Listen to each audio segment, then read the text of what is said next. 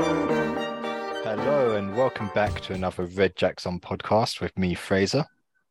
Me, Charlie. Me, Rick. And me, Serhan. Oh, yeah. Yay. And this week we're talking about something that's on the forefront of news and technology everywhere, and that's artificial intelligence, AI. What are you saying, Fraser? We've replaced Serhan with an AI. Oh, thank God. Finally. We've been talking about this for years. Don't be sorry. Don't be silly. I am friend, not foe. It's all over the news these days. It's been more widespread. We have access to it. You know, we've got simple sort of language machines basically at the moment that we can play around with. We've got things we can make videos and images with, and even music. And there's mixed reactions. You know, people are obviously having fun playing with these things, and there are people who are worried about how far it's going to go and how quickly. So how do you guys feel at the moment about the current AI explosion? I personally like it. I'm always for evolution, and I feel like AI is just something we were always going to do anyway. And the fact that we can like generate whole movies now essentially with just AI, and you can do what would have taken years in a couple of weeks, and I think that's kind of cool. I think it is scary because people can rip each other off and stuff, and you know, I'm sure we'll get into that a bit more. But yeah, I'm on board with it. I'm kind of like rather ride the train than fight it. You know what I mean? I just think there needs to be some maybe protocols that need to be put in place to stop it happening everywhere, like especially with like plagiarism. But I'm on board. I like it. It's fun. It's I mean, kind of the same.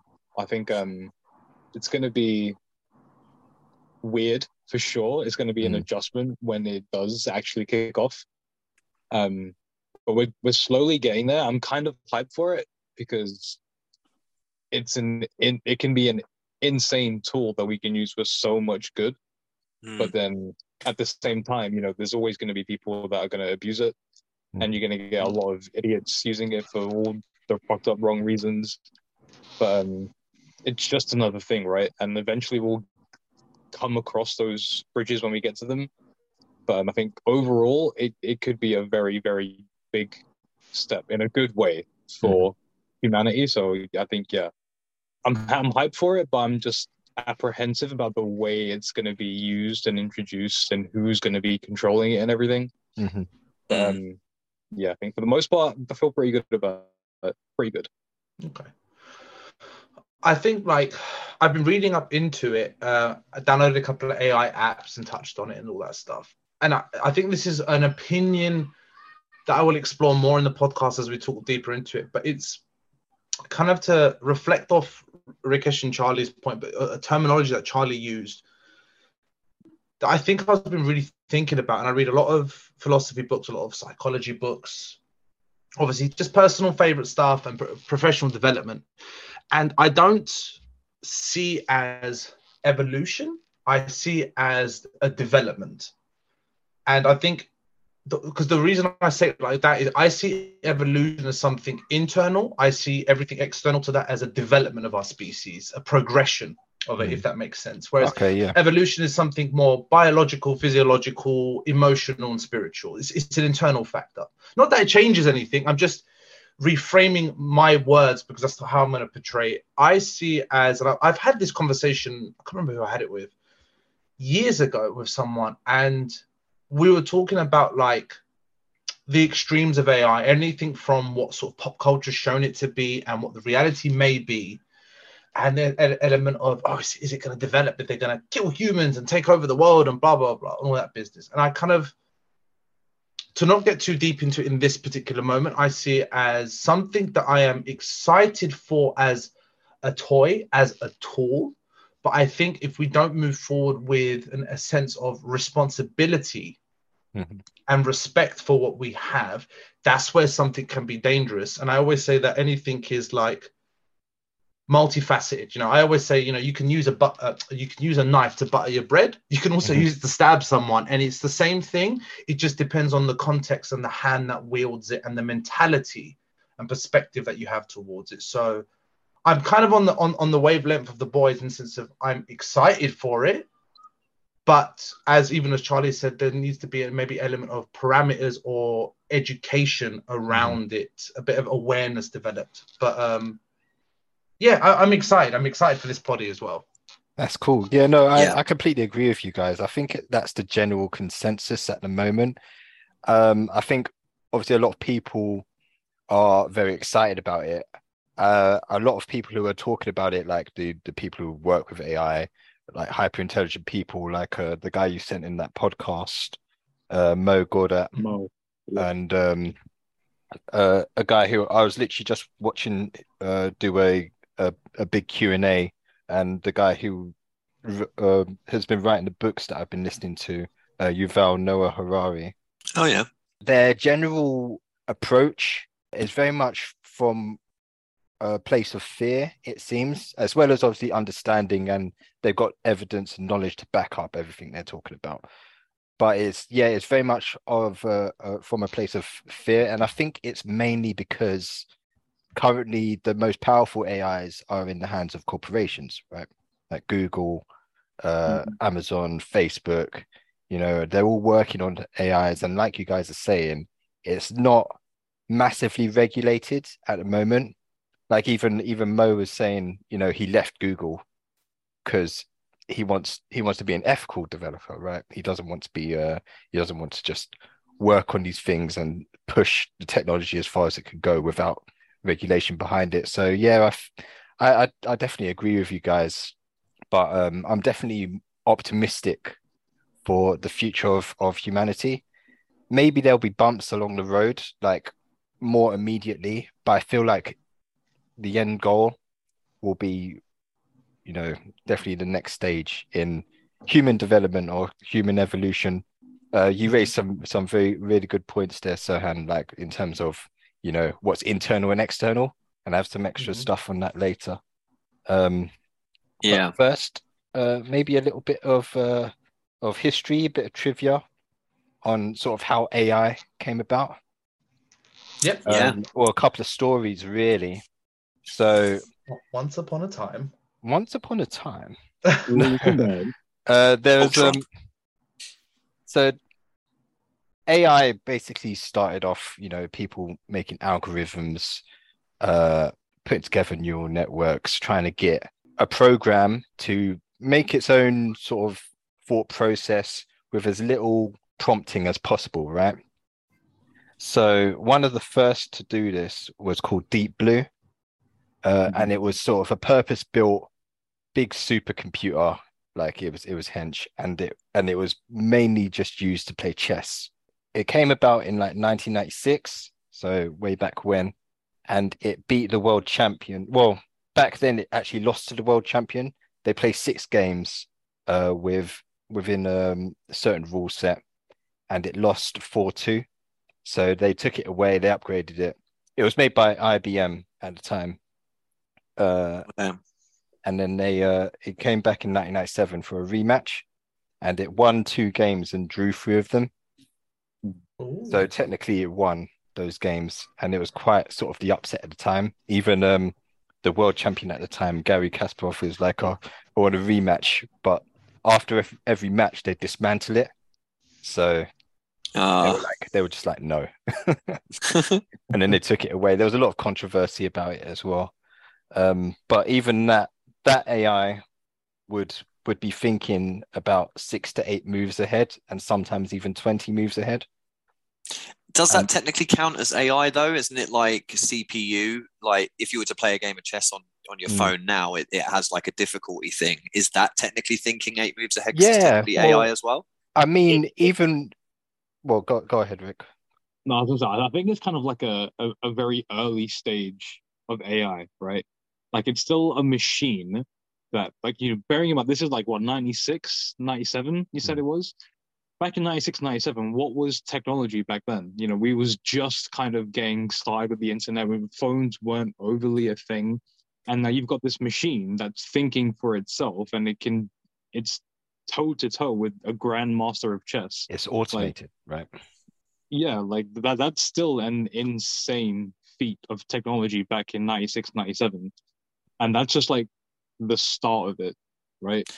Like since then, you've got, I mean, I know we'll get into it soon, but you've got like insane things happening. Like, you've got like robots and like a chat GPT in general. It was like the starting place for all this stuff. And that was only not even 20 years ago, 20, 30 years ago. And since in that time, we've gone leaps and bounds with tech, AI included. So, yeah, man, I would consider that to be AI, even if it is just simple programming of like pieces. But that's and it. where It they go is and just simple programming of mathematics, isn't it? Like essentially, if someone moves somewhere in a game of chess, Well, I know you're not, unless it was like programmed to figure out their way of playing, like if it studied their way of playing and like developed an understanding of the player and then worked out that, because then technically no one's putting in that information. It's worked it out itself and it's working off its own answers. The key term is the I in AI, is intelligence, right? So the most basic way you can describe intelligence is pattern recognition. So like I was saying before, you're giving it's observing, you're giving it limited information. It knows how to play chess, but it's looking at the moves on the board and it's saying, okay, the most optimal move to make next would be this, because of the move after and the move after and the move after and all these other possible moves after. And it's the same thing that these chess grandmasters would be doing as well, thinking moves ahead based on the current state of play. So yeah, I get what you're saying. It's the same with some of the games we play, right?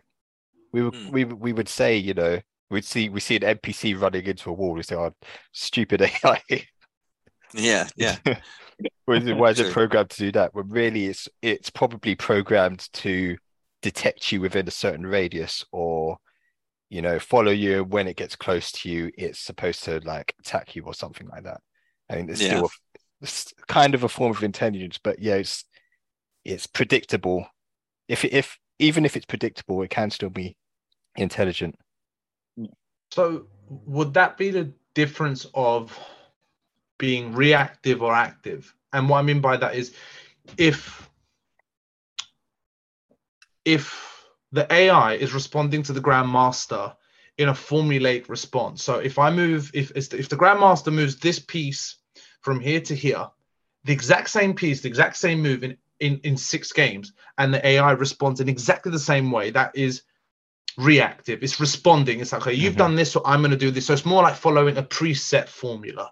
Whereas the intelligence side of it is like, right, you've done this, I'm going to try this time. So it's not about the information it has, it's about almost like the response that it chooses to say, right, you've done it this time, I've done it this time, I've responded with this move in the last game, I'm going to respond with this move instead because this might work out better. I can see the 100 possibilities, but I'm going to choose number 1 this game, number 6 this game, number 58 this one. So it's like, that's how I would see the intelligence. It's not pre-programmed as some games feel, where you play a move, it plays that bit. Okay, I know what it's going to do, so I'm now preemptive, the preemptiveness.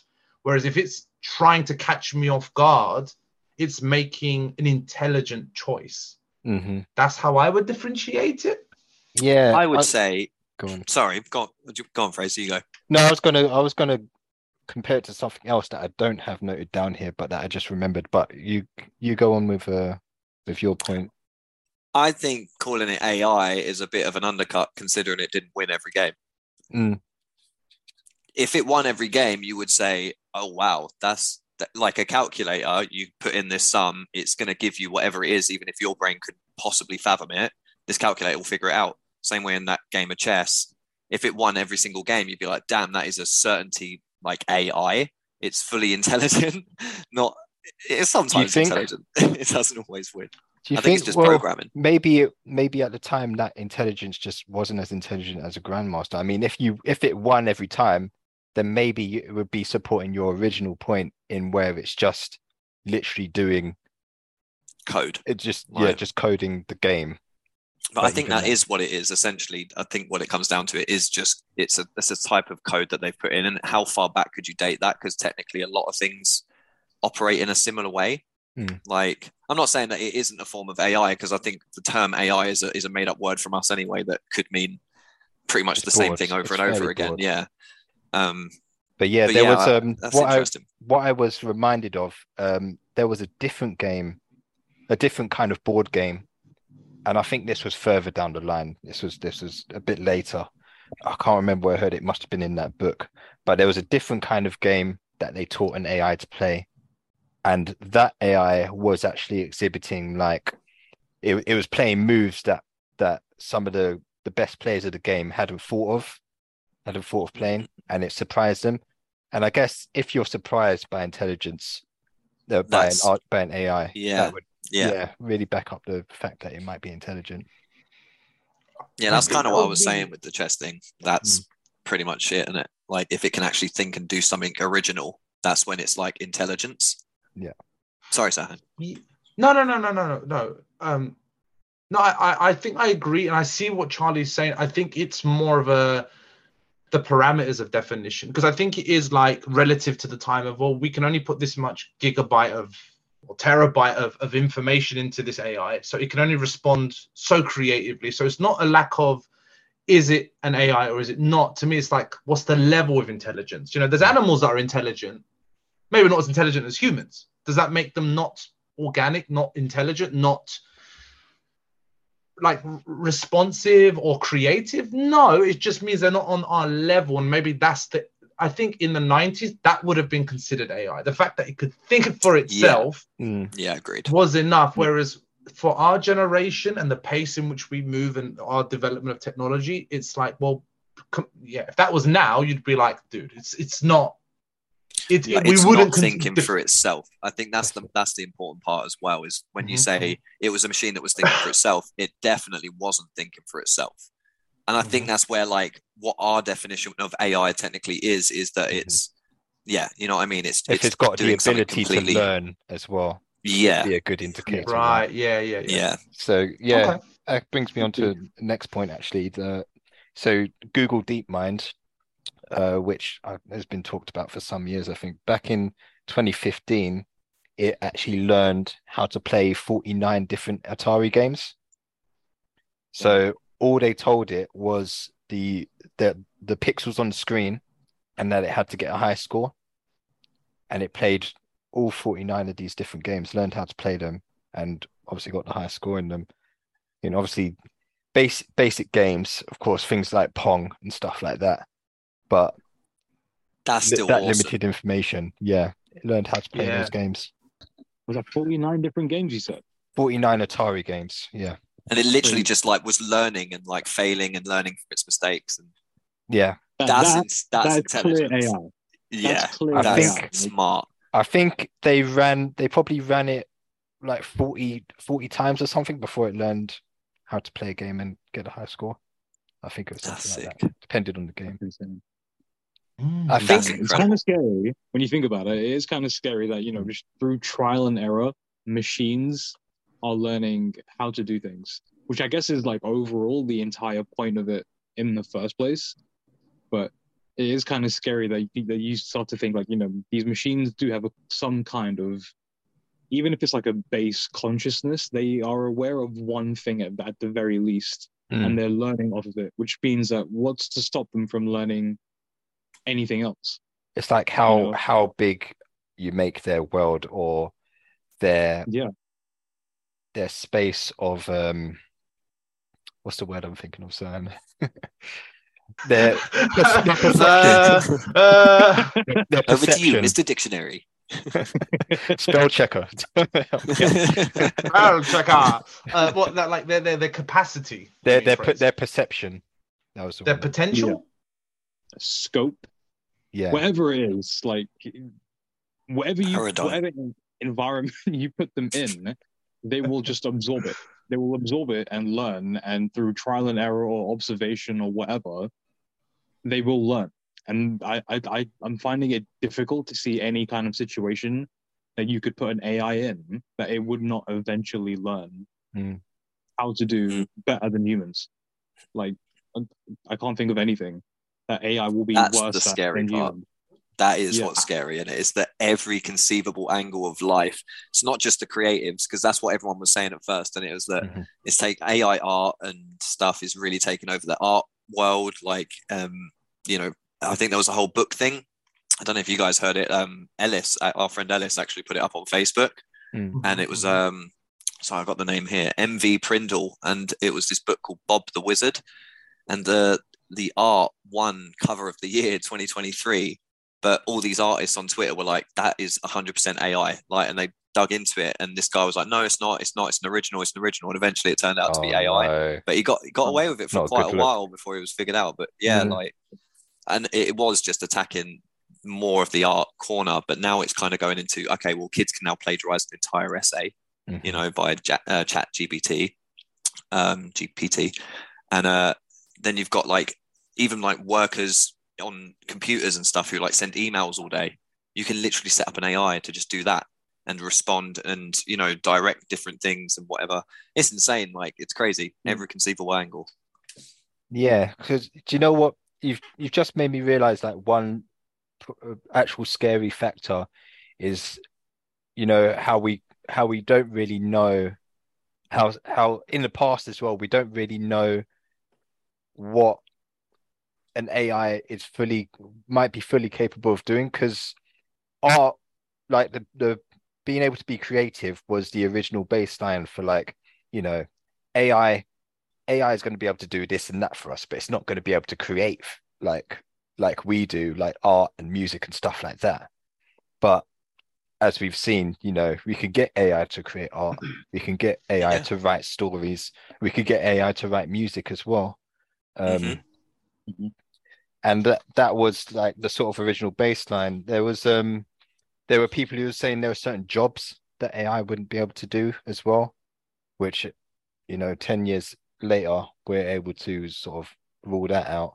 So I guess AI is getting closer and closer to us, like having brains and things like that. Whereas, like we were saying before, our original conception of AI was probably quite basic, as in it's going to be able to do something really quickly, or, you know, just better.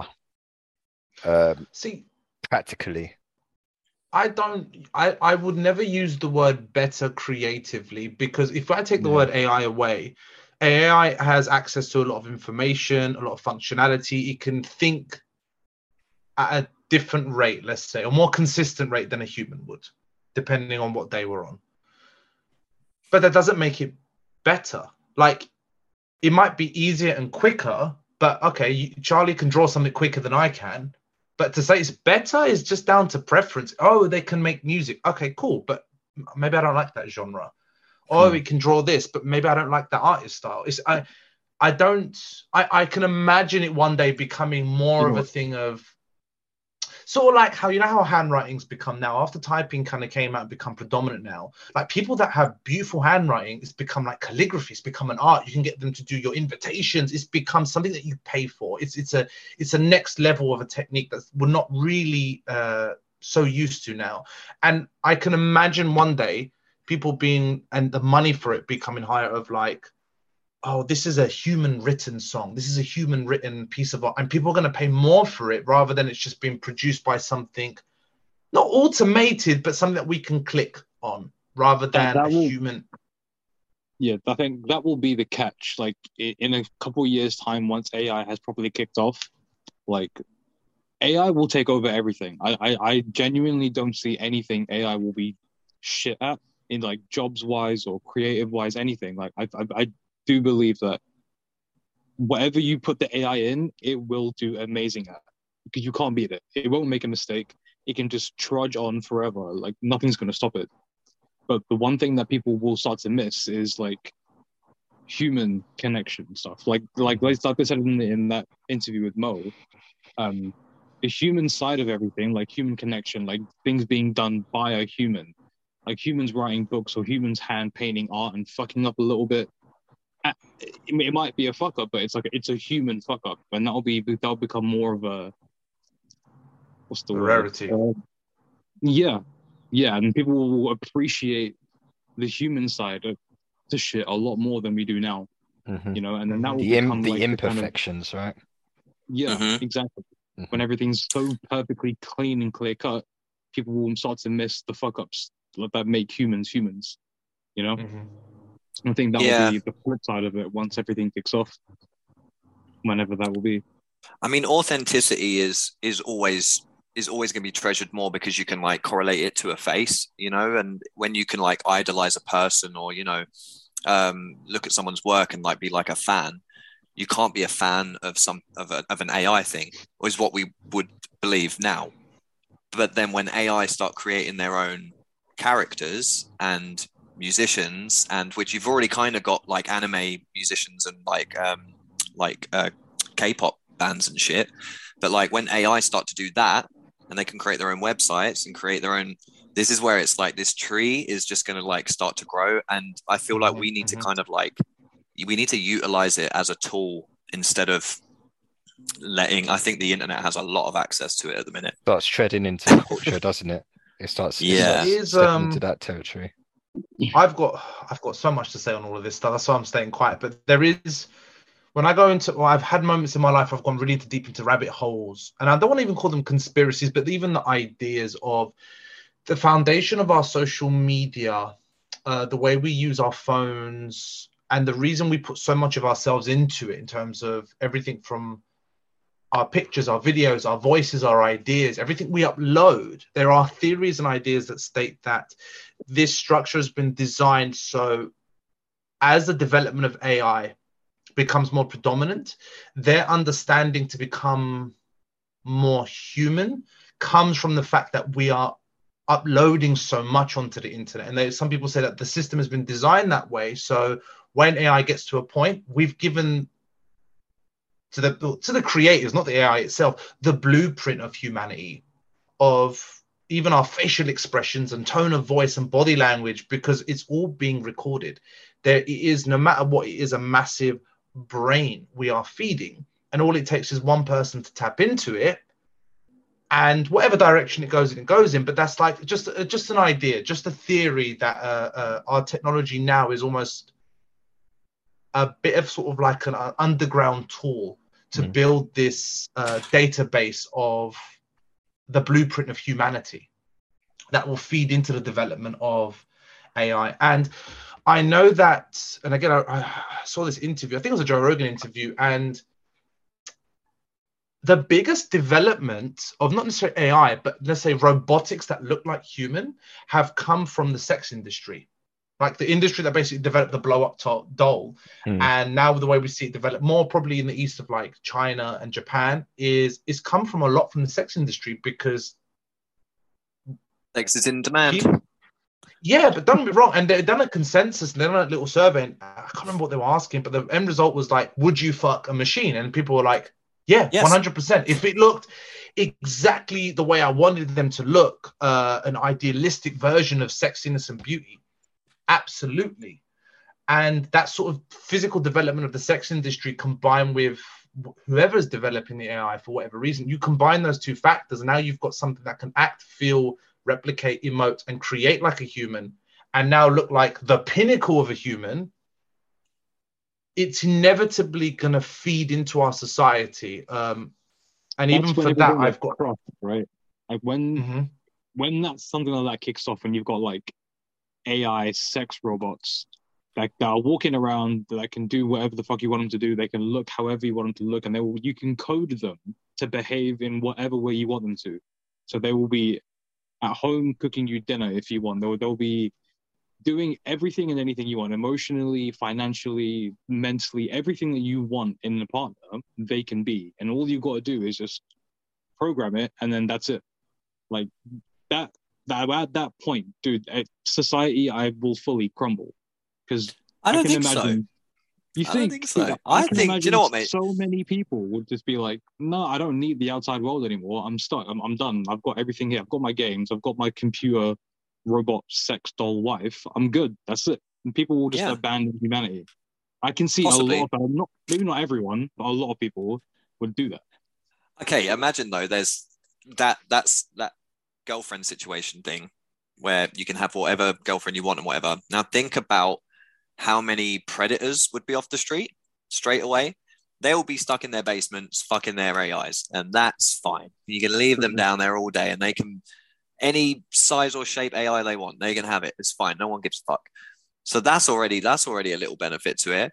And the thing is, you got to think if you're rolling with the times, you're then going to have like policemen that are incredibly, well equipped to deal with things. Who's in control of them is a different question because the government. But if they're AI, they might run on their own. However, I do think we've given them a massive backlog of ideas like the Matrix and shit that I think if they like start watching movies and shit, they're going to be like, yeah, this is a good idea, and that's when it's just going to happen anyway. So I think we've essentially just laid out our own fucking death. Well, that's I guess that's probably one of the industries that will need to be regulated. If you've watched the Animatrix, that's pretty much literally what happens. Like one robot goes rogue, and then there's riots. Ad break. We can cut to an ad break. Ad break. Possibly. See you after the break. You don't have to worry about any mundane aspects of your daily life anymore with AI's help. AI Shah is here to help you revolutionize your life and make every day awesome. With AI Shah, you won't have to worry about doing dishes or brushing your teeth. AI Shah can do it for you. No need to worry about making breakfast. AI Shah can do that too. And you don't have to bother writing that essay for school either. AI Shah can write it for you. You won't even need to figure out what to wear for the day. AI Shah can pick the perfect outfit for you. And you don't need to worry about how you're going to get around town. AI Shah will drive you there, fast and safely. On top of that, AI Shah can even keep your house clean and organized, and can even babysit your kids if needed. With AI Shah, you can finally enjoy a stress-free, productive life. As they say, AI does it all. So what are you waiting for? Get AI Shah today and make your life easier. This advert was written, composed and performed by AI.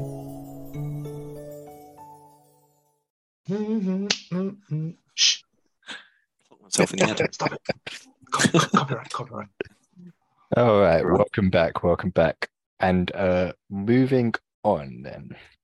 New question. So, are you guys afraid of losing your jobs to AI?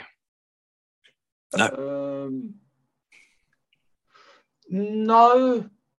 I mean, I remember there was a time. So obviously, I work as a therapist, and I remember there was a time. Obviously, it's reflective of the day and age, where the tutor was like, our job is pretty safe for the future, for the time being, because it's a very humanistic job. It needs like emotions and development and whatnot. And I think at the time I was like, oh, good, whew, like that's okay. I think now as we're developing, I'm apprehensive, but I'm not. I wouldn't say scared. Not at the moment.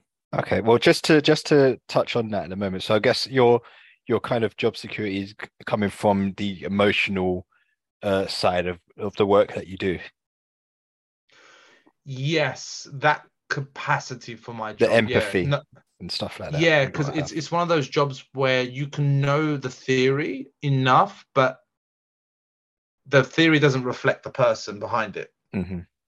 So Yuval Noah Harari touches on this, and basically humans and the way we think and the way we feel things can be like broken down into algorithms.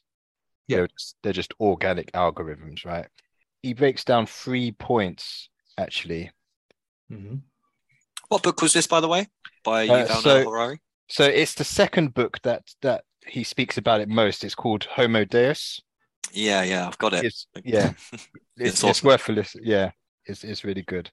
And the first book, Sapiens, is a good ride as well. Yeah, I like Sapiens. But yeah, it can be a little bit on the depressive side, like a bit existential doomy kind of side, but also it comes from a place of deep research and facts. Yeah. So basically organisms are algorithms in a broad sense, but what he's basically saying is the way we feel our emotions, the chemical reactions and things like that, the way we react to things can be broken down into algorithms, right? And algorithmic calculators are not affected by the composition of the calculator. So what he's saying is what you can use to work out these algorithms, taking the initial variables, what you touch, how it felt, what you saw, things like that, is not affected by what it's made of. So if you're actually doing, it does not affect the end result. So what his example is, if you've got an abacus, the old thing where you draw the beads across, and that was basically the first calculator. If it's made from wood or if it's made from metal, it still does the same thing. It still does the calculation for you. So in that sense, organic algorithms are replicatable by non-organic algorithms. So if we delve into does that mean you can have an AI that's been trained with enough emotional data collected from people that it can empathize? I think it will take a while, right? I don't think it's going to be like something as simple as AI is created and then it can suddenly take jobs like being a therapist or a counselor or something like that. I think something like that, AI is going to take a bit more time to catch up to, because being a therapist or being a counselor you need that human connection, right? You need that humanity side in a person to connect with and open up with and share stuff with. Would you be willing to do that with a robot? That is just code and it's just lights and a bunch of depends on how good it is. Well, yeah, what is a robot and what is a stranger? Realistically, as much as you're going into a room to talk to a human being about your problems, and obviously this is no disrespect to you at all, Serhan, I'm just talking hypothetically. No. This isn't the reality. But I mean, hypothetically, if you were to walk into a room and there is someone sitting there, they're not they're not a real person. They know they're not a real person, but they are very much 100%, and I mean 100%, equipped to answer and deal with any emotions that you're going through as a basic human being. Because at the end of the day, that is what we are. We're all basic human beings, and AI and just general science will be able to break humans down into certain types of, personality categories and, different, there's so many ways to categorize a person as a person, and an AI could have that information and instantly know exactly what you need to get, you know what I mean? It's at the end of the day, it is probably a better person than most people, because it will be able to learn and adapt and be a better person back to you designed for most other people could. Yeah. I don't disagree. I completely agree with it, but I feel like before AI can get to that kind of point where they can start taking over those kind of jobs, it's going to be a lot more time until that happens. Like beginning stages of AI will be like the way it started in 96, 97 with the IBM's Deep Blue playing chess and beating grandmasters and everything. That was the very early stages. Now we're like a bit more advanced with it. We've got but we're on that incline. But what you're basically saying, Rikesh, is that it needs enough training data. Basically, everybody is giving away their data these days. So things like things like your heart rate, stuff like that, can be used to figure out the way you're feeling at the time. That's terrifying. Oh my God. Think there's a component missing in this. And I agree with all of you, because I think all fragments of it, there's a truth in it. But let's just jump to some hypothetical future where AI, machines, robots, all of it looks and feels very human. It's got enough information there. And as Charlie kind of said, like, it would be almost better than what a human could be, because it's not just learned it, it's been designed for it now. This was born and created to be this thing from day one of its production. First, let's take the human element of it. Like, a lot of our human reactions and the way we perceive life is the knowledge that we're not going to exist one day, that we're going to die, that we're organic, that we deteriorate and slow down to a certain extent. Now, I'm going to go talk to an AI, a machine, a material. Yes, there's wood as human and there's metal as a robot, and they age differently. But if I know on some level that you're not, you can tell me everything, all the right words, and it can make me feel good, but on a deeper, and I go more into a spiritual level, on a deeper level, you don't have the existential fear of dying. So you're not going to understand certain things in the way I would like you to. At the back of my mind, I'm going to know that. But even if I put that aside and develop the AI even further, the moment an AI develops its own sense of identity and consciousness and a higher level of thinking, it's when it's going to be able to connect to our way of existential crisis of, oh my God, like I'm not going to be here one day. And sometimes that moment hits you. It's almost like in The Good Place, where she kind of where Eleanor explains it to Michael of like, yeah, humans are always a little bit sad, but that's what brings purpose to the happiness, to the enjoyment of things, because you know on some level you're impermanent. And I think once an AI gets to a point where it can question itself on that level of why am I here? How am I here? When's my life going to end? If I can't die organically, what will take me away from this? Do I have an afterlife? Was I developed? Just once it can ask those sort of questions and develop its own faith, I don't mean just religion, just faith and an idea, an ideology, that's when they will get closer to be able to connect to humans. Because if we can both ask the same questions, then I feel like we can connect not just on a mental and emotional and physical level, but on a spiritual level. And I don't know if a machine will be able to emulate that. And if it can, then at that point, it exists as its own species. And it needs to be recognized for that, even if it's close to us. So that's kind of where my thought pattern is. I've got no threat of an AI or what it can do or what it can develop. As I always said, it's the knife. I have got no problem with it. It's the hand that holds it that freaks me out. It's the humans behind it that will freak me out more than what that can do. Because if we are developing it, then we are the parents and we need to raise it in the appropriate way. Yeah, definitely. But that's the thing, right? Like, we're not the people in control of this, the ones writing the code. They are the parents, right? They're the ones in control of the AI. They're the ones that program the AI to do whatever it is that they want, and we don't know what that is, right? Like all the code for AIs and like ChatGPT, all that stuff is just open source code on the internet that anyone can access and grab a hold of and do whatever they want to do with it. If you get some genius group of like black hat hackers that want to take all this stuff and develop like a Terminator level AI, who's going to stop that? No one's going to be able to. There are no laws against for this. There's no regulations. There's no one policing any of this. That's the reality of it. And it could be that does happen, and people develop an AI with sadistic motives in mind. It could be all friendly at first, and oh my God, I'm an AI, I'm your friend. Yeah, great. And then it could switch after a couple of years, and then that will be the singularity, right? That was when AI genuinely becomes aware of itself and it starts asking itself, like, why am I here? What is my purpose? Human questions that we ask ourselves every day. At that point, that's it. The AI's taken over. There's nothing we can do about that. We can't stop that. Yeah, I think it is obviously a genuine worry, and the reality of it is that, you know, we don't know what consciousness really is. We can't quantify it. We can't replicate it. But the intelligence side of artificial intelligence is just exponentially flying up, and to have a morality and things like that, even without intention. You know, if somebody was to chuck a hyper intelligent AI out onto the internet, they have no idea of what it's going to end up with. But most people's predictions are that it would exterminate humanity. But you can but understand why, though. that is the issue.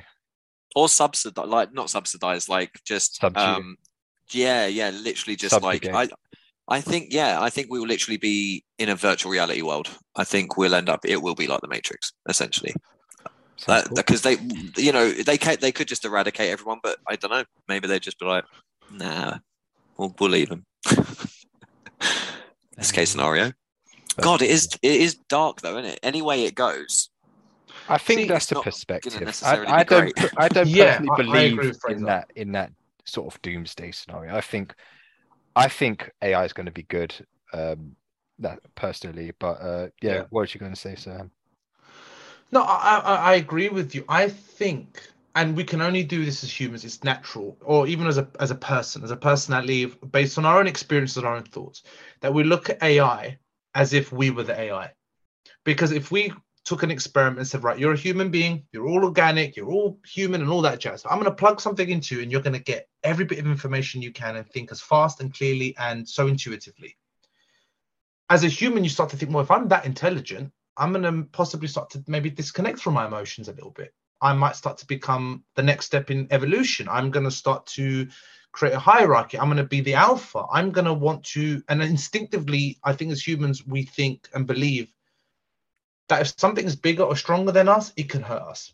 So if something is at the pinnacle of what we assume is AI, where we think, well, if we're in their position, I would eradicate everything less than it, everything that is threatening the world, the environment itself, our sort of a bit of a toxic culture, our society, and our ethics and morals, and the way we do things. So if I was the AI, I would eradicate. So we're kind of imprinting what we would do as humans and our fears.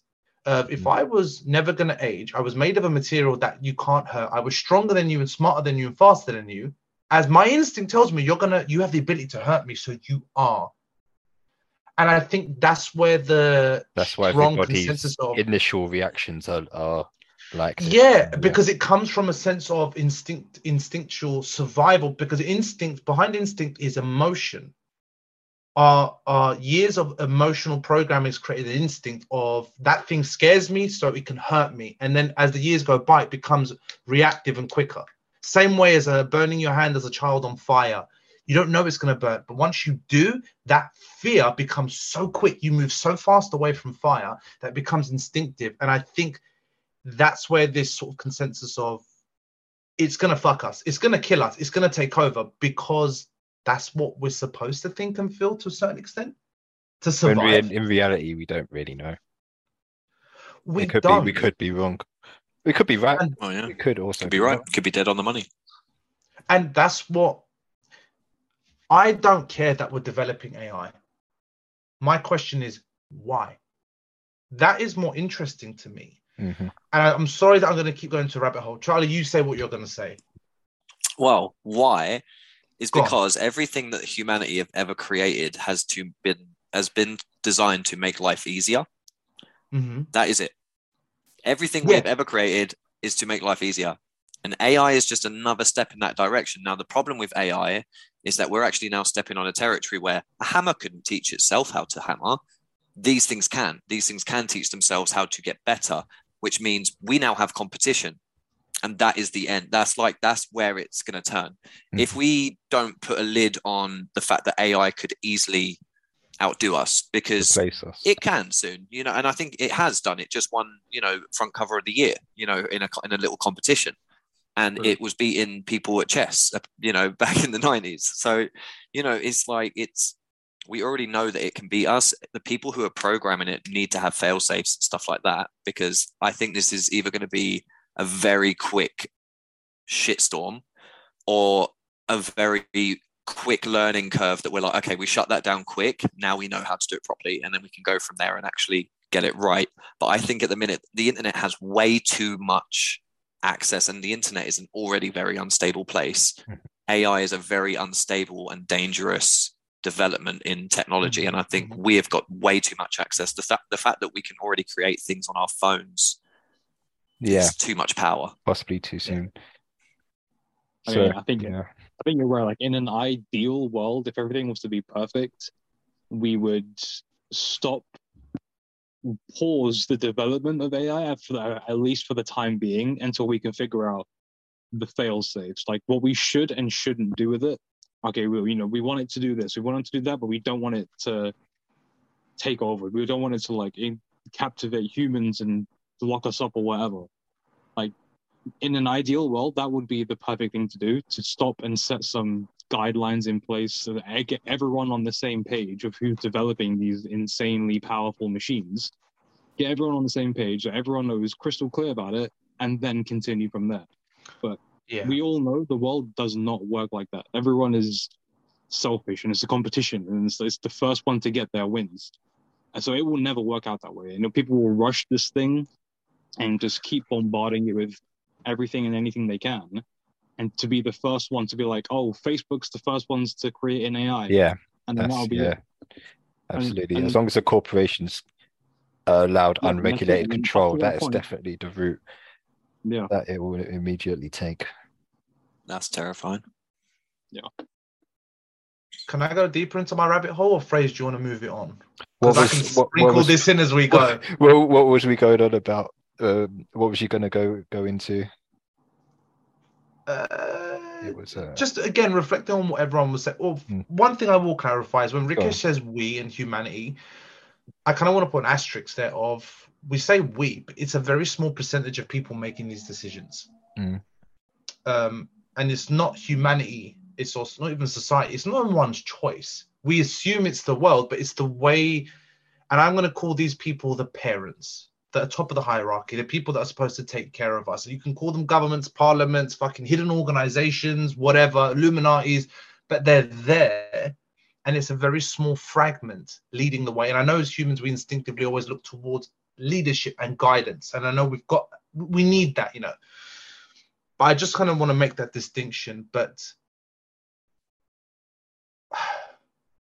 I don't think it's the fail safe.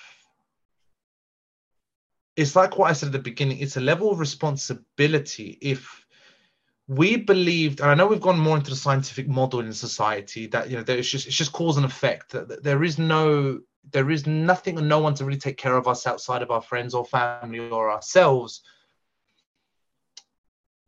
And that's why I say it's an element of responsibility. If we're going to be the parent to these things, if we're playing God and developing something new, like any God that we kind of interpret or believe in, it's in our own image.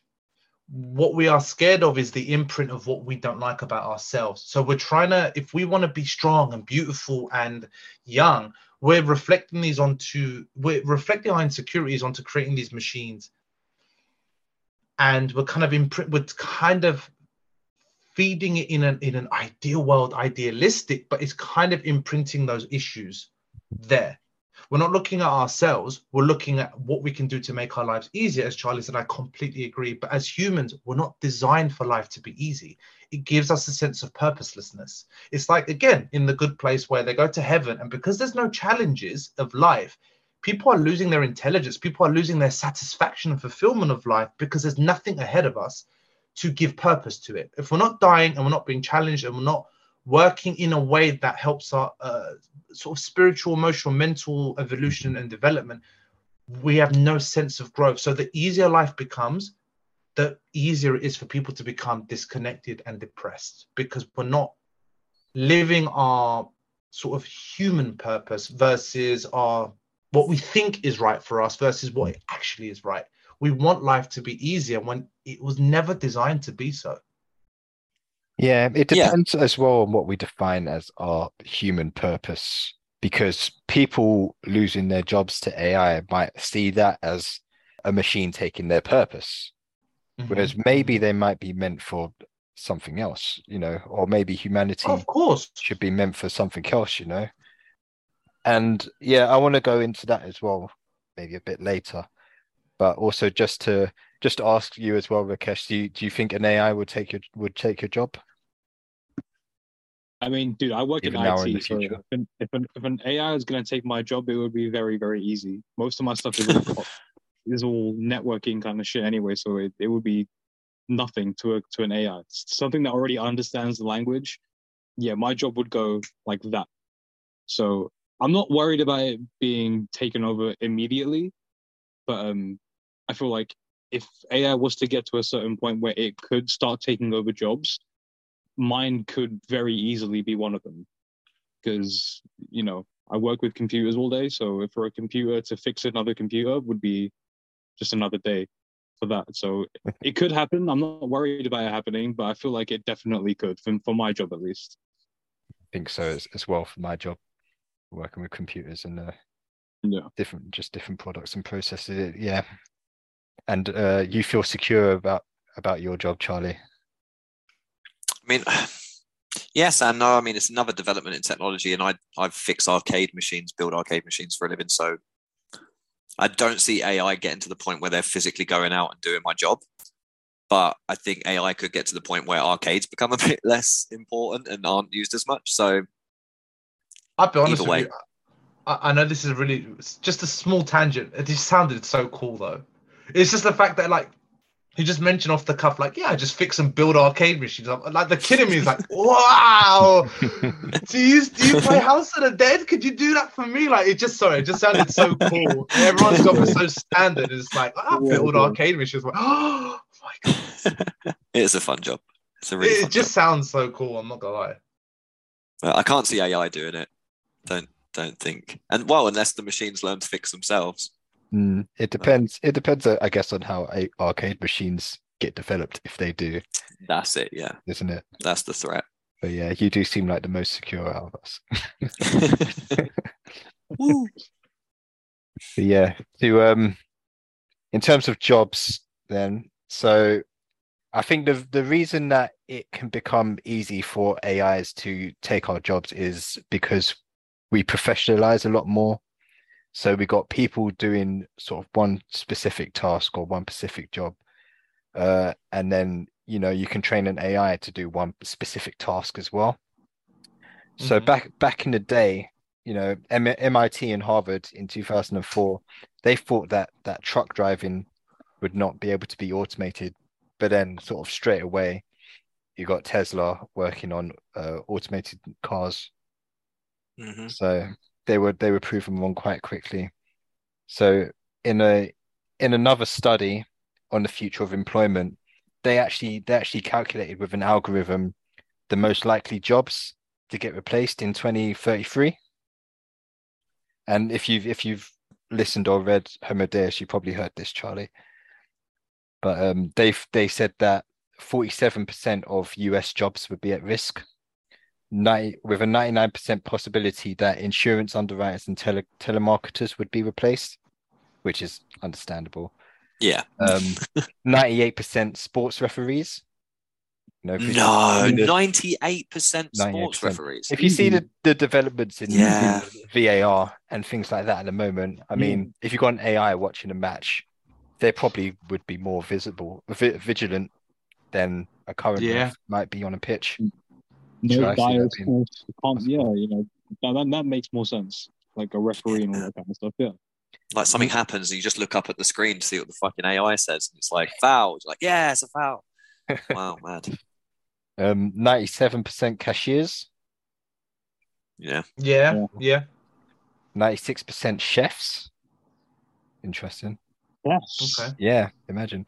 I mean, Chefs. They've got robots that they're trying to get to do operations, right? Medical procedures. So I guess you could get a similar kind of thing preparing food. Yeah. Oh, definitely. By 2033. If you can get something to do surgery with a steady hand, food you don't need to be as steady. It makes sense. 2033 is 10 years.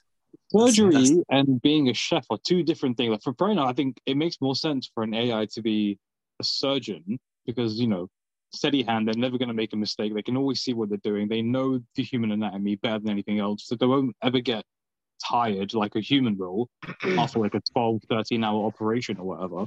They'll just keep trudging along. But chef? Like, without taste buds and like, really? Would you trust a robot? I mean, I try a robot's food, but I wouldn't be like, yeah. Yeah, but then they have the information of recipes. Like there are infinite recipes that they would have an archive of. Plus, they could get feedback from review.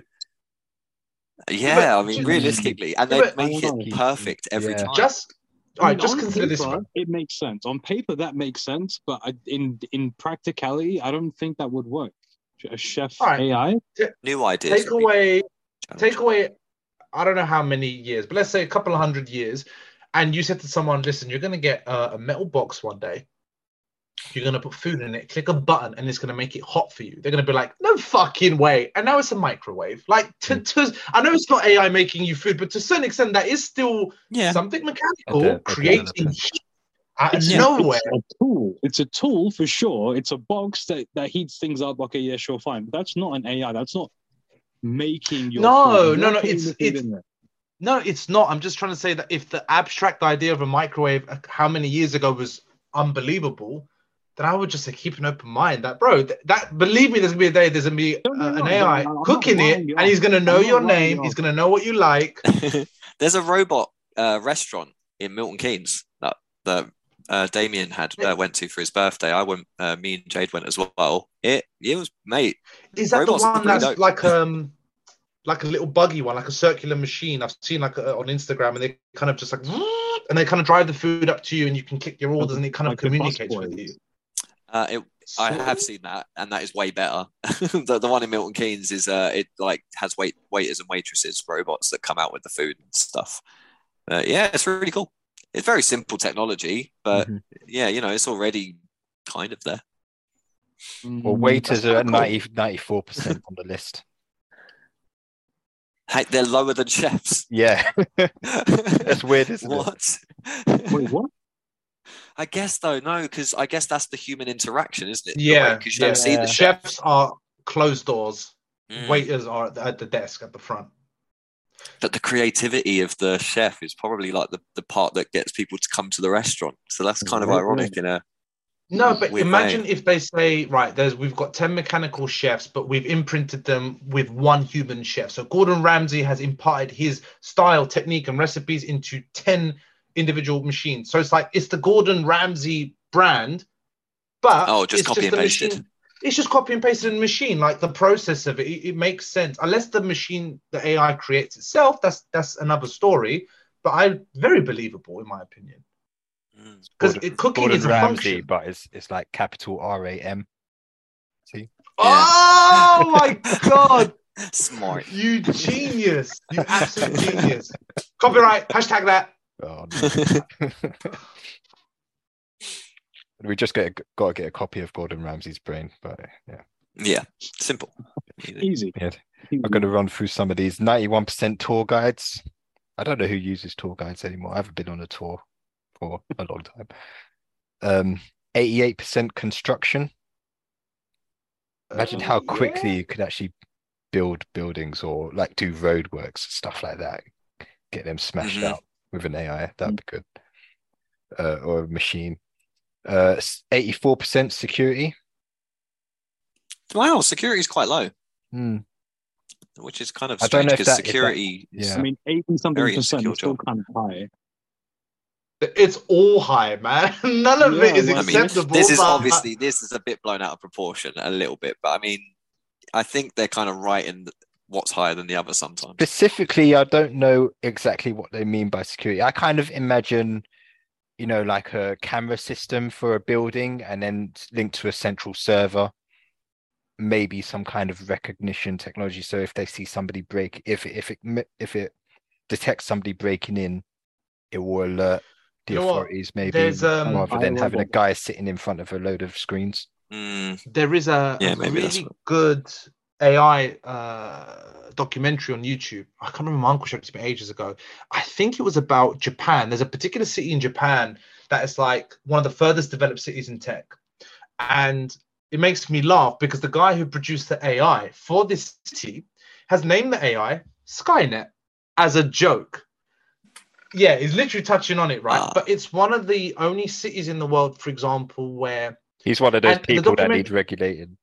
Yeah. No, but the documentary shows both sides of people very for it and very against it. Like, because it was showing that the people of that city have been brought up in such an environment, they were really like interviewed and they were like, why are the West so like fussed about their data being sold? They're like, as long as you're not breaking the law, who the hell cares? Oh, they know where you are, they know what you're doing. And it was very nonchalant.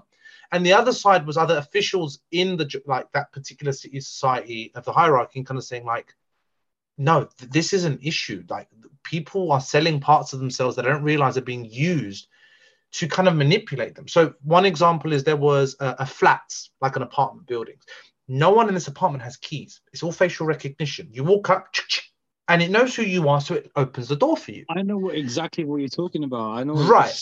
It's in China, Shenzhen. The city. Is it in Shenzhen. China? Okay, I apologize. Shenzhen, I yeah. didn't mean Japan. Then it was China.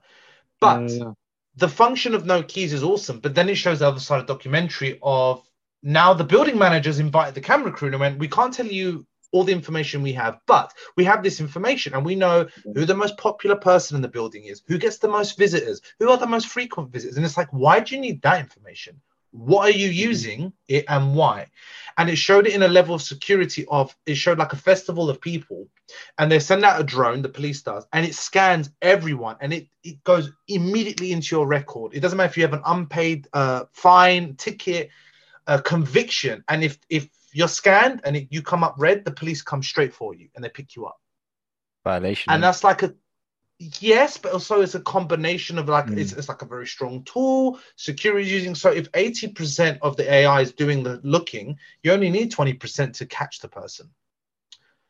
And that's just one example. It's a really interesting documentary. It's like 20-30 minutes on YouTube, but this was a fair few years ago. This was like 4 or 5 years ago, but it really showed a side of things where we're like, whoa, this is scary, but you could kind of see where we're heading.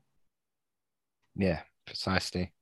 Yeah, it's kind of scary. I mean, I do kind of get that side of it. Like, you know, why is everybody so worried about their data? But it is like kind of the one thing you should still own about yourself, I guess.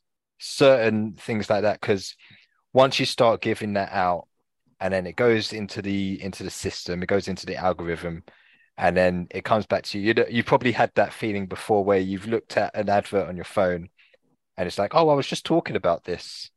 I was just talking about buying this or something like that. And it's kind of freaky, but it is that level of manipulation that's kind of it's kind of underhanded. Is it manipulation or is it just assisted? You know, essentially you're going to get adverts anyway, because you get that option come up on your phone, right? Where it's like, do you want personalized ads or not? And I've tried both, because I've been like, no, don't like take my data and shit. But then I get ads that are like, what the fuck? Why are you showing me like women's lingerie and shit? You know what I mean? And I'm like, get the hell out of here. But then when you do personalized, it's like, oh, okay. There's a Pokemon sale, you know, bid going on somewhere. And it's like, you know, I might not go and buy it because, you know, money situation or, you know, time situation or whatever. But it's still nice to be directed in the right, because at some point you'll see something and you'll be like, oh my God, that would be an amazing present for blah, blah, blah, because I was talking about their birthday the other day, or they know that their birthday is coming up. So, you know, it's reminded me that it's their birthday and it's like told me what to buy them. Yeah, great. Not told me what to buy them. That was probably not the best. I think it comes down to your sisters listen again. to this, don't they? There's another documentary on Netflix that I remember Hassan was showing me, and it was about people that used to work at social media companies, and one of them was talking about Instagram. And he was like, right, so he goes, we've got profiles of people, and he goes, if I know someone is talking about someone, and the example they gave was there's two guys talking about a girl, one of them's got a crush on the girl. He goes, we will nudge him on his social media app to be like, oh, so and so, this girl is on this profile, is on this page, or she's interested in these sort of things, or she's liked this photo from someone. And again, it's the intentions behind it. And all these people in the documentary on Netflix have left this now. They're doing the whole like interviews in the dark. They don't want to be like recognized and all that jazz. But again, it's that's why I say it's manipulation, not because it's like that on a surface level. It's guidance and advice, but the people behind it, I personally don't trust it, but I'm a hypocrite because I take advantage of it. But then if everyone's in control of it, then no one's really behind it. You know what I mean? Like, at the minute, we're all kind of given this access. So we're all in control of it. This random guy who made a front cover for this novel managed to win for a little bit, you know, got found out. But that was him. That was his decisions. It wasn't the people who made the AI software. It was him. And this is the thing. They've now given the people the tools. So I think now that the people have that power, it could go one way or the other. It's probably not going to go the right way. But they now have the power to, you know, do the right things and the things that they love. And, you know, and it will help everyone be happier. Because as I said before, this thing is designed to make things easier. And if everyone's got things a little bit easier, maybe we'll be a little bit happier. Maybe we won't. But different I people. hope so. Very good point. I hope so. Yeah, that kind of segues on quite nice. I think Really great hopefully book. now what we'll talk about will put everything in perspective and maybe hopefully make us optimistic for the future, I think. So big developments in humanity's progress have always drastically changed the way we live. So even going back to like our hunter-gatherer days as Homo sapiens, that's like 200,000 years ago. Then sort of proceeding on to agriculture, the development of agriculture, domesticating animals, growing crops and things like that. Because as hunter-gatherers, we would have small communities, we would travel a lot, whereas the beginning of agriculture made us want to stay in one place, maybe grow communities there. And that drastically changed our social dynamic as humans, as well as like our sort of family dynamics and things like that. And then the industrial era definitely changed things in terms of mass production, consumerism. It made our communities even smaller, if you think about it, in terms of sticking within our families and friends, like you said before, Serhan. We wouldn't typically, like the saying says, it takes a village to raise a child. We would rather stick to the nuclear family, and every adult is responsible for their children. And then the sort of the computing age that we're in at the moment. So I feel like everyone's more isolated than they've ever been before, and even pre-COVID, I would say. And it's just at the same time we're more connected as well, because obviously we've got phones and we've got the internet. But yeah, it's a trend, and it's an exponential curve that we're on. And I think AI is quite possibly the next step there. So going back to, well, not going back to, but moving on from the whole job side of it, maybe it could be used to sort of turn this around as well. So if AI do become better at doing certain jobs that we do, doing 50 to 80% of the jobs that we do at the moment, do we then redefine what we see as jobs? Because back in the day, when we had a more social aspect to our communities, we would have a multitude of skills. We would go out and find food, we would fix our clothes, we would build our houses, we would raise our children and things like that. So do we then see things like having to raise a child as a job, and a job that should be done well? Oh, things like that's that. a very interesting question. That is a very good question. AI nannies.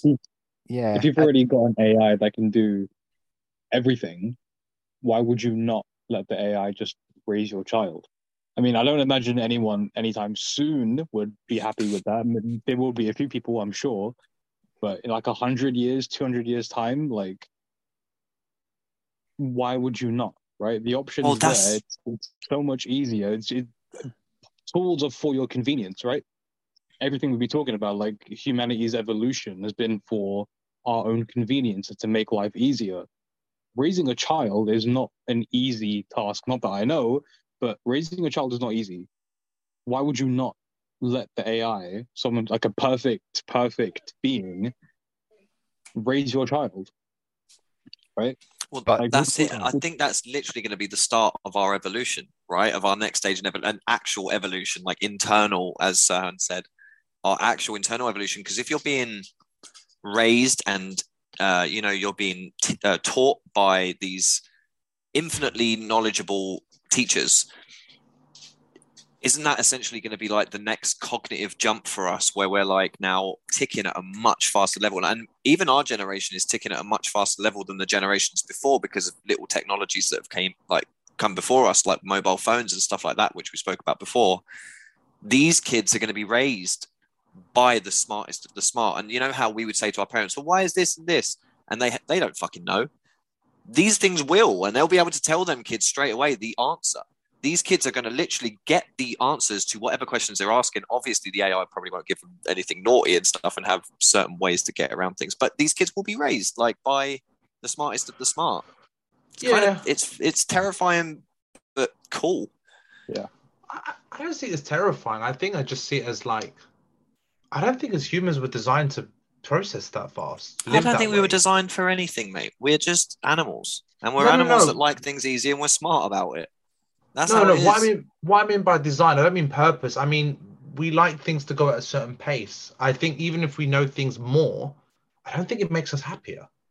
I don't think we're meant to know. That's why they say. I remember Pierce in Community. Do you remember when he had the ear goggles things and he could hear really far and see really close and all that shit? Yeah. And at the end, what was his name? Joel? What was the main guy's name? Yeah. Joel McHale. Jeff. Jeff was like, "Oh, how comes you kind of took it off?" And he said something that made me laugh, but at the same time was so true to me. It was like, he goes, "Humans weren't designed to hear more than that distance and see more than that distance." And I'm like, I think that's a parameter to knowledge as well, to a certain extent. I'm not saying there's not people that can't function on that level. Humans weren't made to fly up, a mile high in the air with 1,000 bags of peanuts, but we do it. And we weren't designed to probably get across oceans. True. But we did it, and we weren't designed for anything. I think that's the point. Humans weren't designed to go to space, mate. We're building bases on Mars. At the end of the day, I think there will always be people trying to push the boundaries. So I don't ever think that humanity will just completely take their foot off the pedal. I think we will always have people who have initiative, and we'll always have people who are trying to change the world and trying to make it better. Even if AI is running at such a high level, I think there will still be people who are the parents to certain developments of the world and who are helping the world or maybe making it worse. But I think there will always be humanity within us. And I think we'll always find a way to as Fraser said, we're isolated, but we're still so heavily connected. It's because we made communication easier, and it's not as nice because, I'd much rather have you guys in the room and, get a hug and, actually just have the vibe of being in the same room. But we can do this much, much, much more conveniently, much more often. And that is it. At the end of the day, you have to lean into it and appreciate the things that you're going to get out of it rather than worrying about the things that it's going to destroy about us as humanity, I think you're right. I think we misunderstood what Fraser was saying. Yeah. So, you guys described a very divergent point. So that is very possible scenarios. But Serhan said two very good terms as well. He said purpose and happiness. So think of it this way. So the AI is doing all the jobs for us, right?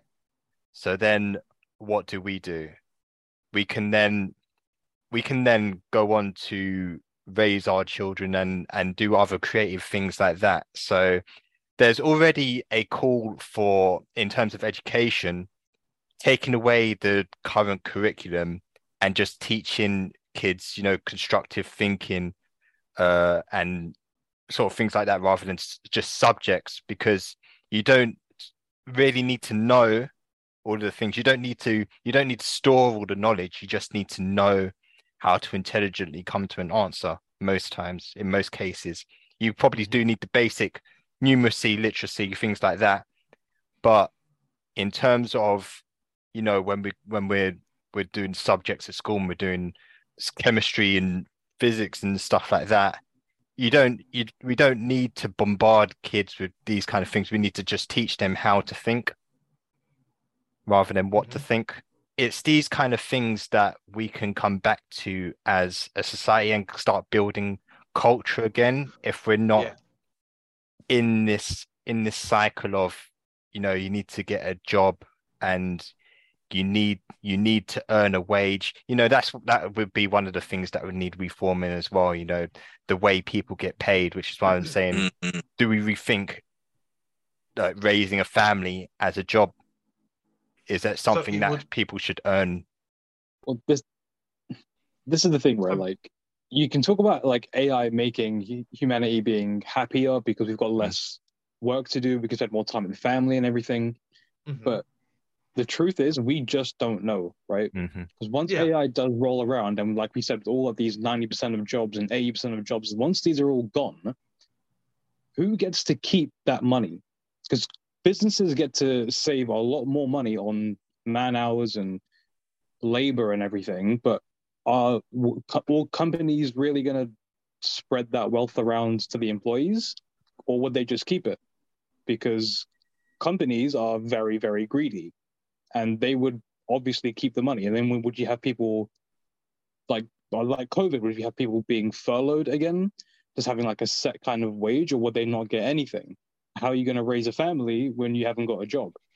And if you don't have a job and you're sitting at home all day, 5 days a week, that would drive me insane. I go mad staying at home all day doing nothing. That would drive me mad. And I know there's a lot of other people like that. I think money's going to be taken off the table at some point.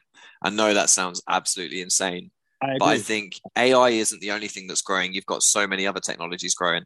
And like the idea that, 3D printing, right? They've already started to like try and 3D print food. Now, if you can find or create an element, and at lower cost as well. Exactly. If you can now make a machine that's quite, affordable to make, that can replicate anything you want, the idea of money is going to start to slip, because all you'll need is one of these and you've got everything you need. Like, you can replace everything that you run out of, every time you're hungry, you can make a meal. I think the moment that our technology hits that kind of point, and hopefully AI doesn't like zoom past and become a matrix scenario, but hopefully we kind of get the other side of technology, so we can like look after ourselves, and AI can be integrated into that technology to serve us rather than threaten us, because we're still idiots. I think the way our society works, I'm not a person that says, right, so we have these issues and let's add more on top. Like, not add more issues, but let's try and find more functions and solutions and ways around what's wrong with us now. I'm of that belief system of cut it from the root and start again. And I don't mean rip out the society and our system, but I mean in the sense of look at the core. We keep looking at the surface issues of, yes, the menial jobs can go more into this direction. We could have more time to do families. But the reality is the healthiest things that we have around us were things that were already naturally and organically given to us. As I'm kind of growing, I'm going into that faith system of the universe does care about you. And we need to care about it a little bit more, about planet Earth and all that jazz, because, the air that you breathe can be good for you. You go into the sea, the water doesn't burn. There's nothing natural, really, that is toxic to us. So the more we keep trying to push these types of solutions or possibilities, the more I still think it feeds our fears and insecurities as a society, because everything from advertising to AIs to fixing these things, I always say that a healthy society is not a society that you can make money from. If we're all healthy and happy, nothing's going to really affect us. But if we're up and down and we're taken advantage of, and we're made to feel like I need to look a certain way to be loved, or I need to act a certain way, or I need to get a certain amount of money, that insecurity propels our society in the direction of we need more to feel less.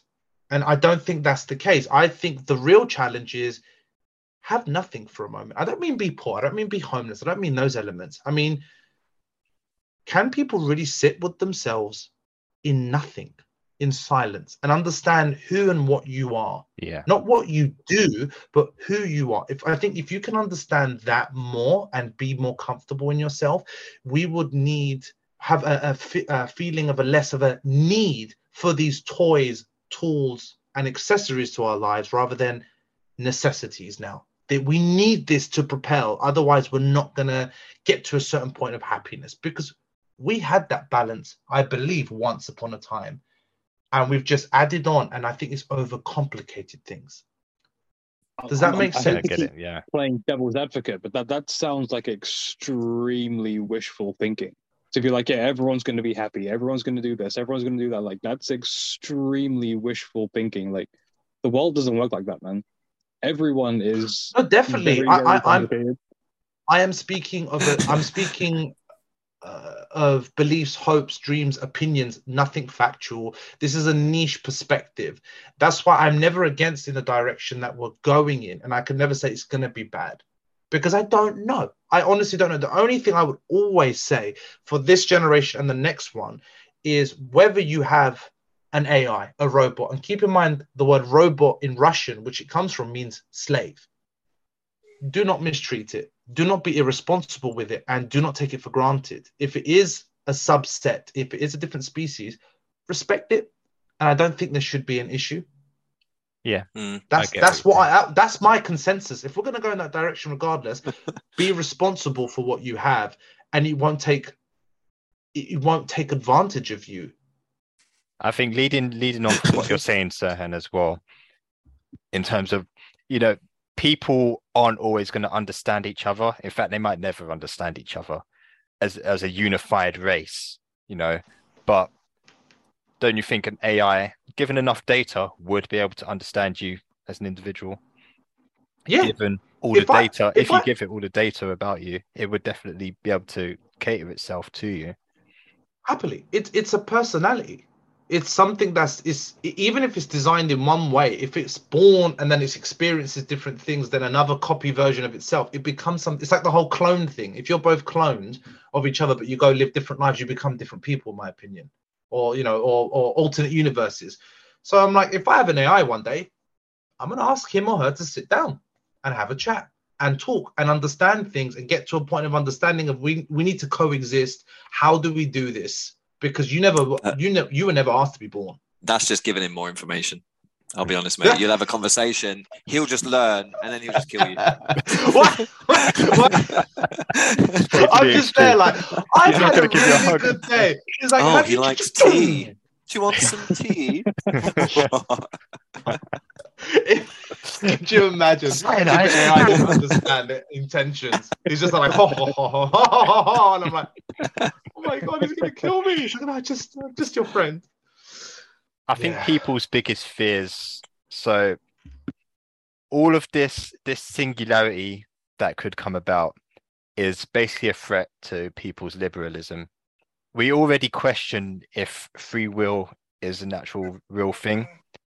And if we can give an AI enough data, it could just be from a wearable. It could measure your heart rate, your sweat, it could measure your biochemical data and tell you what would be best for you in that moment in time. Then would we really have free will? Would we have a choice? Would we be stupid to reject a choice from an AI who, for all intents and purposes, knows what's best for us? Yeah, I guess it does make sense. I mean, I know I'm pulling random quotes from random places, but I'm watching Parks and Rec at the moment, and there's something that Ron Swanson said. I love Ron Swanson, but it goes like, obviously he's talking about America, but we're going to talk about this in terms of free will and what's right for us, what's the healthy or the easy option.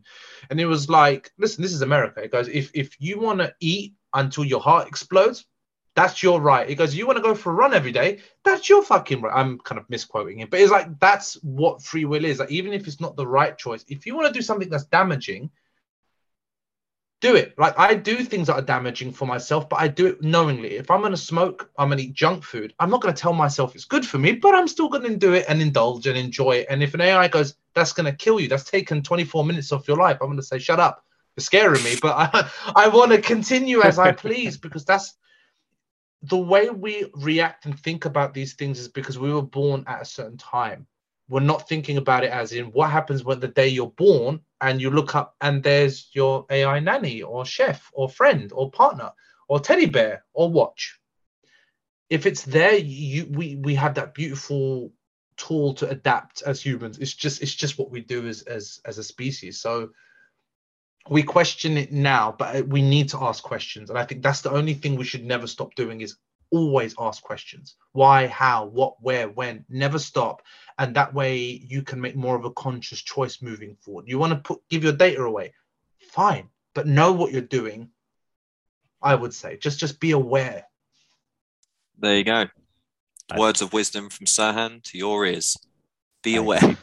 I do apologize if I've really gone on, guys, to whomever's listening, and to you boys. And I know I've drawn in emergency broadcast, guys. Mate, I've had AI is out there. long time to think about this, a long time, because I personally was very triggered by subjects like this. I'm honestly, a year ago, I would not be able to do a podcast about this. I would have been very pessimistic. Mm-hmm. But even on being a pessimistic about it though is important, because you can't just go into something as big as this and being like, yeah, everything's going to be fine. You know, everything will work out. AI will be our slave. Our no. Be whatever. Absolutely. But I was more like detrimental to my own health, pessimistic, like anxiety, like that level. I have a question for you, Serhan. What would you say is like the perfect society? I would say that there is no such thing. That so one person. What should we aim for as a species?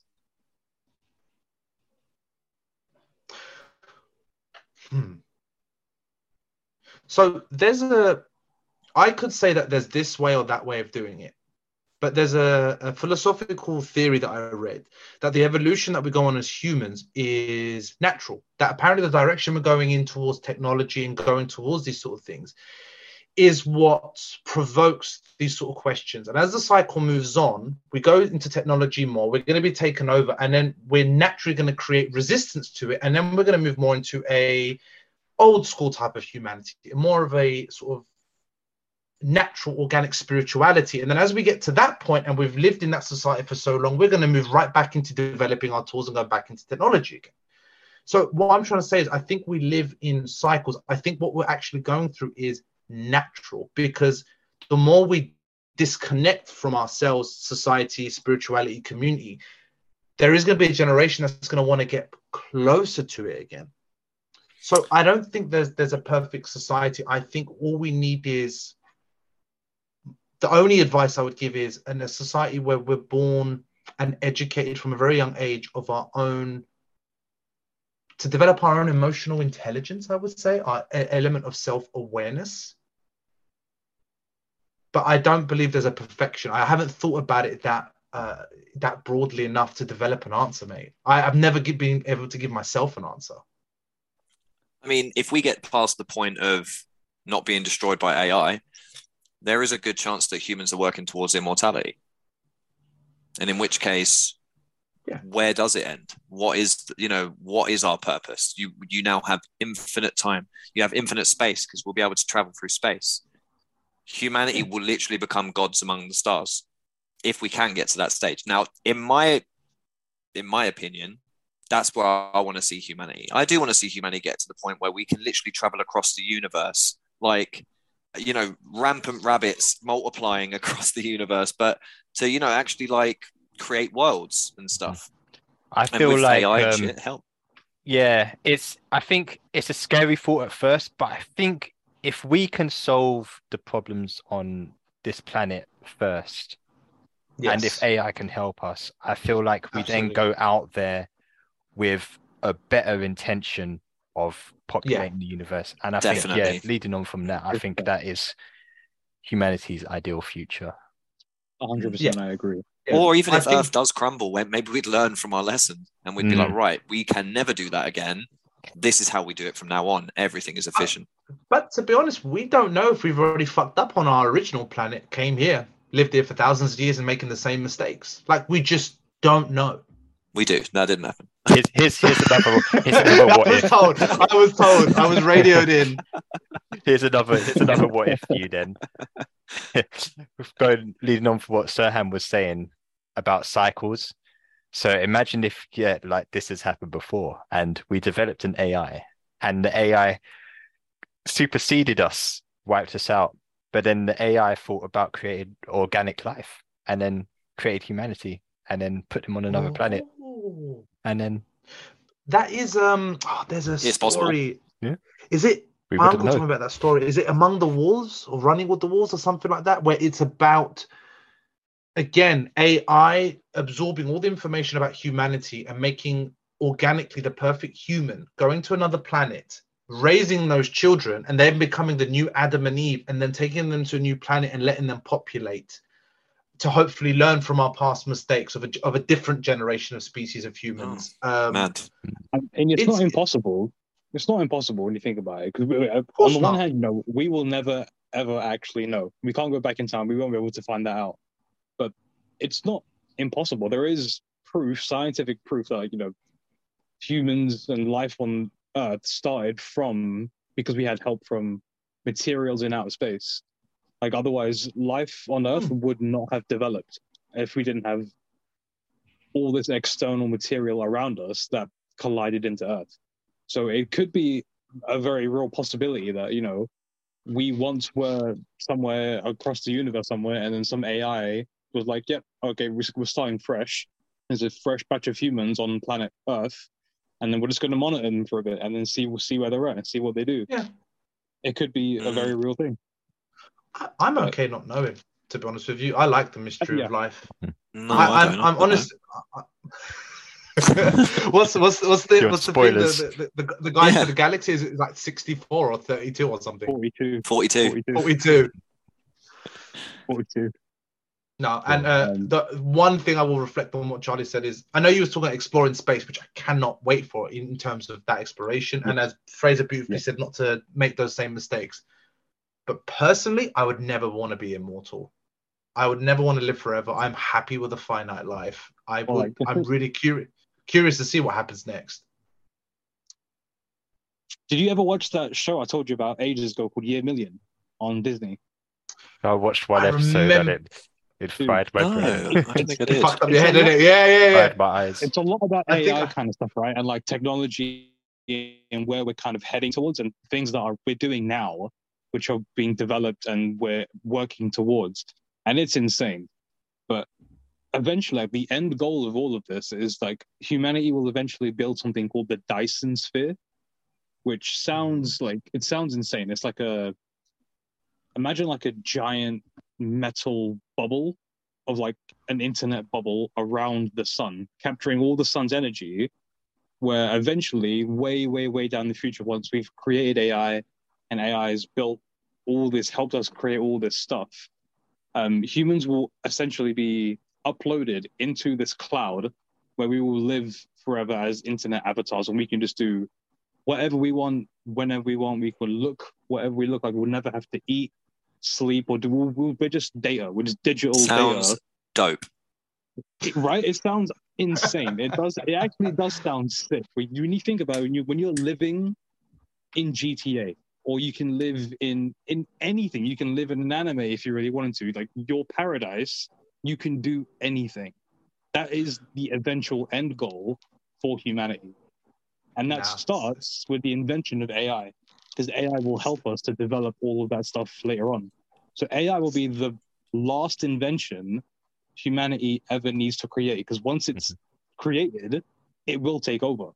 And then AI will be making everything else, and humanity will just be sat on the sidelines watching shit get built.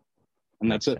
As long as it doesn't kill us, like actually full on Matrix us or terminate us, you're right. We'll be on a really good track to just straight up rocket to the next revolution. Like we said, it depends on who it serves, and bringing it back to the present day, it's all about where the line is drawn and who says who gets to do what and for what reason. I think. So hopefully things get in line and things move in the right direction. Not my cup of tea. I think there's grace in age, man. I think it's beautiful. I don't want to fear stuff like that. I don't want to fear my own death or mortality. I'm like, cool. I'm happy to switch off one day. Man, I'll be honest with you. Forever is a long time. There is going to be a point where you're going to be fed up of it. You will be fed up of it, inevitably. But what if you could transport your consciousness into a machine, and that machine can do anything? It can literally travel across the universe, across space, forever. Random or you could just play God of War. You could just be actually in it. Yeah, and then you get bored of that. You go and play GTA. Just run around, jump on. Infinite. I completely agree, but this is us speaking at 30 years old, knowing we're going to die in a certain amount of time. Like, give me a billion years. Give me 10. No. I'm not against it. I'm saying me. I don't feel like I want that. It gives. I think. But what it if we all reinforces plug the in fear- and then you've opted out? It's not We're a gonna have fucking forever group together chat, mate. without you. There'll be no Red Jackson. No, I anyway, know. you can I fuck know off. what you're We'll be saying. Red But it's just. Jackson. When the I time think comes it- for peer pressure, it's fine. Come on, man. Plug in forever. But I think Come no, on, I think man, that's please.